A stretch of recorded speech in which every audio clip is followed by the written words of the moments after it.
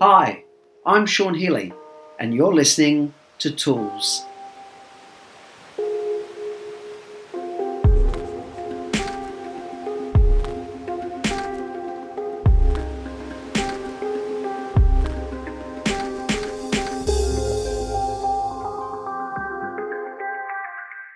Hi everyone, Sean Healy, personal development educator and NLP trainer here, and welcome to episode 156 of Sean Healy Tools, a podcast intended to offer tips, tools, and strategies to help us get the most out of our life and relationships. So welcome to today's episode. Episode 156 is entitled Little Tips That Can Take You Far. I thought I'd do an episode based off some of the small things that I have witnessed or talked about, having worked now for a couple of decades across many different industries. The things that seem to, some of the things, of course, that successful people seem to do to get along further in life. And one of the things that really appears to me to make a difference is the fact that successful people prioritize in a different kind of way to the rest of us. So I thought I'd talk about some of the little things that can make a big difference over time. The first element of, again, is in the mindset of understanding that little consistent actions really do add to something very, very significant. I guess the first one I sort of want to talk about briefly, because I'll just rattle through a few. I won't necessarily go into them in any extensive depth. But like I said, most of them I think are fairly straightforward. It's just committing to doing them consistently is probably the thing that's the one of the biggest takeaways. But one of the elements that appears over time to work better is the ability to use comparisons with others wisely. For the most part, what we're doing is we're keeping focused on our vision and our direction. Of course, you need to clarify your vision and direction over time and keep checking with that. That's also very, very helpful. But once those steps are in place, we really are continuing to stay under our own skin, keep our focus on ourselves as much as we can. And when we are looking externally to others, it's for inspiration and not denigration of self. Oh, I'm not like that person, so therefore I'm useless, or some kind of, I'll never be like them. Comparisons are very tricky because we're only getting a snapshot of people, and often, like I notice, I compare myself to some of the people I greatly admire who are another 10 or 20 years down the career path to me. I'm only in my early 20s, so to speak, in this particular career, compared to some of the people that I greatly admire, are 30 and 35 and 40 years down the road. So having to be mindful of, do we have realistic comparisons on board, and are we using the people that are metaphorically in front of us only as inspiration, not to deflate ourselves and force us into quit? The other element is, we're recognizing and we're getting better at streamlining areas of life where if there's certain areas that consistently cause me issues on a daily basis, then how can I get more efficient at those? Maybe I waste too much time thinking about what to wear in the morning. Well, what might help is to select a small selection of clothes that signify professional attire for the self, and then it becomes a no-brainer. These are the work clothes. I'm not agonizing over what to wear. I just, here's what I wear on Mondays, here's what I wear on Tuesdays. I mean, it doesn't have to be quite that strict, but I think you take away what I mean. That we're keeping our choices practical enough, but not giving ourselves too much choice in areas where, paradoxically, if we've got too much choice and freedom, that's where we can end up making unproductive or unhelpful choices.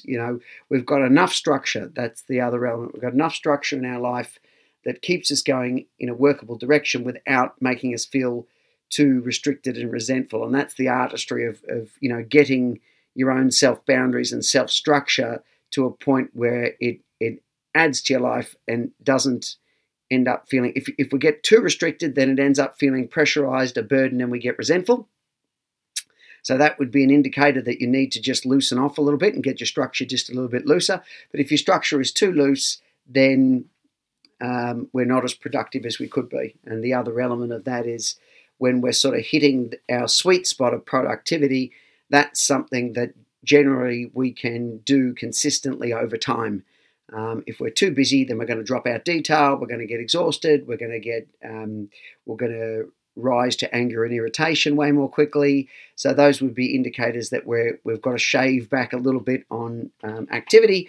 And if we become too underactive, just speaking purely for myself, I know I crave kind of downtime.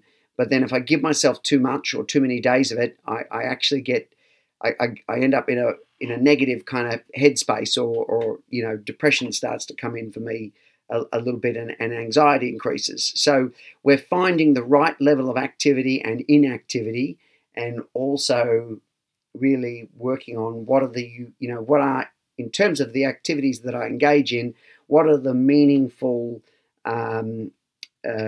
activities, especially recreationally, that add to my health and mental well-being, not detract from it. So again, we're being careful very much about our relationship with alcohol and food and substances, and engaging in certain activities in compulsive excessiveness in order to try to soothe short-term anxiety, but end up adding to anxiety in the long term.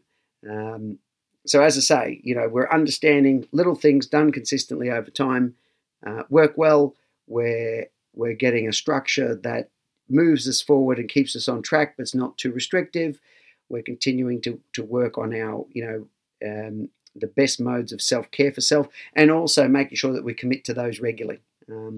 Because again, it's the problem with kind of a hyper busy lifestyles. It's very easy to start to make excuses or drop things off. But I think if we've got some parameters, some touch points that we know really do make us show up better in our mind and body, then as quickly as we can, when we do drift from those, we're able to get back to them and recommit to the things that help us to show up our best, to help us to show up our calmest, most centered, and most in our kind of presence and beingness to take on the world. I think because the more we are in that place of kind of centeredness, the more likely we are to deal both with the immediate moment and strategize for the future in ways that minimize, where we can, self-created challenges and problems, because we've got enough to contend with just with what life will throw at us. So those would be some key kind of pillars that I think are very, very important and worth kind of considering. Just healthy touch points to help us get the most out of life and out of relationships, like I said, and show up our best when we're dealing with people. So I think, although this has been a short episode, there's plenty more, and I might do another one of these at some point, but I just thought I would trot those out. I would probably just add in two more quick ones just as I'm about to close. As customary to my style, feel the loops are coming to an end, and then all of a sudden a couple more open up. So the two others I want to just probably quickly mention that kind of overlap is if we're going to worry, if that's part of our kind of makeup, or it's part of our personality, or even we've just got into that habit because it's a way of managing our anxiety. We feel like we're doing something by excessively cycling over things. Then if we are going to worry, then we need to worry about how we worry. Because if I'm going to worry, I want to do that in the most effective manner that I can. So what may be useful, if we're giving ourselves permission to do that, is that we set a boundary, perhaps by time. I give myself 5 minutes to worry about this upcoming thing. I give myself 10 minutes to worry about this upcoming thing, and then I'm going to drop it hand it over to my intuition and ask my unconscious process and intuitive self for help on this. And I'm going to go and engage in other activities because, again, we're not getting into obsessive overcycling that doesn't actually produce a solution. All it ends up doing is either winding us up or draining us. So if we're going to worry, setting a boundary on how long we do that for is a good way to do it. And the other thing is, if we find that also what helps reduce worry is that we engage in journaling or an externalized download. I've got on my phone, I think it's my little memo app or whatever it is, where I just, for me it works in the morning. Some people might need to do something midday or morning, midday and evening, depending on how much you've got in front of you and how much you're dealing with in the present moment. But I sometimes find that if I do a download, record a small block of just downloading everything that's on my mind in the mornings, that tends to just clear the mental clutter a bit so that my brain can reset and open up the door for more creative pursuits. So you can journal everything out of your head. You can draw everything out of your head in pictorial form, or talk everything out. That may be with somebody else. You could do that, but I find just the convenience when I'm doing my morning walk, I just flick on my memo and I just talk out what's in my head in the morning. Some of those are ideas I'm thinking of, some are just random thoughts, and others are worries and concerns. I just kind of go, okay, let's declutter internally so that we can put our best foot forward for the day. So those would be the other two tips that I would just want to add on before the end. So I hope you've enjoyed the episode. Thank you very much for listening. As always, if you've been following along the show for a long period of time, my profoundest thanks. If you're joining us, I would be very grateful. If you want to continue to support the show, please go to iTunes, download, subscribe, and leave a 5-star review, as it makes it easier for others to find the program.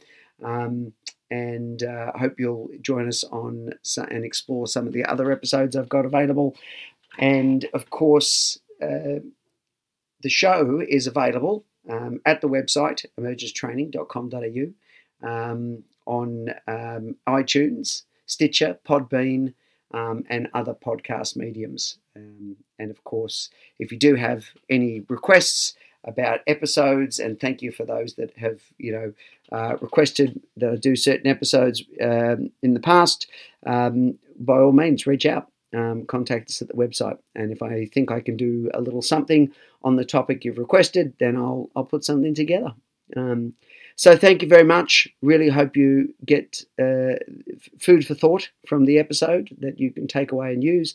But it really does seem to make a difference when we consistently engage in certain useful activities. Goes a long way towards achieving those long-term goals and visions.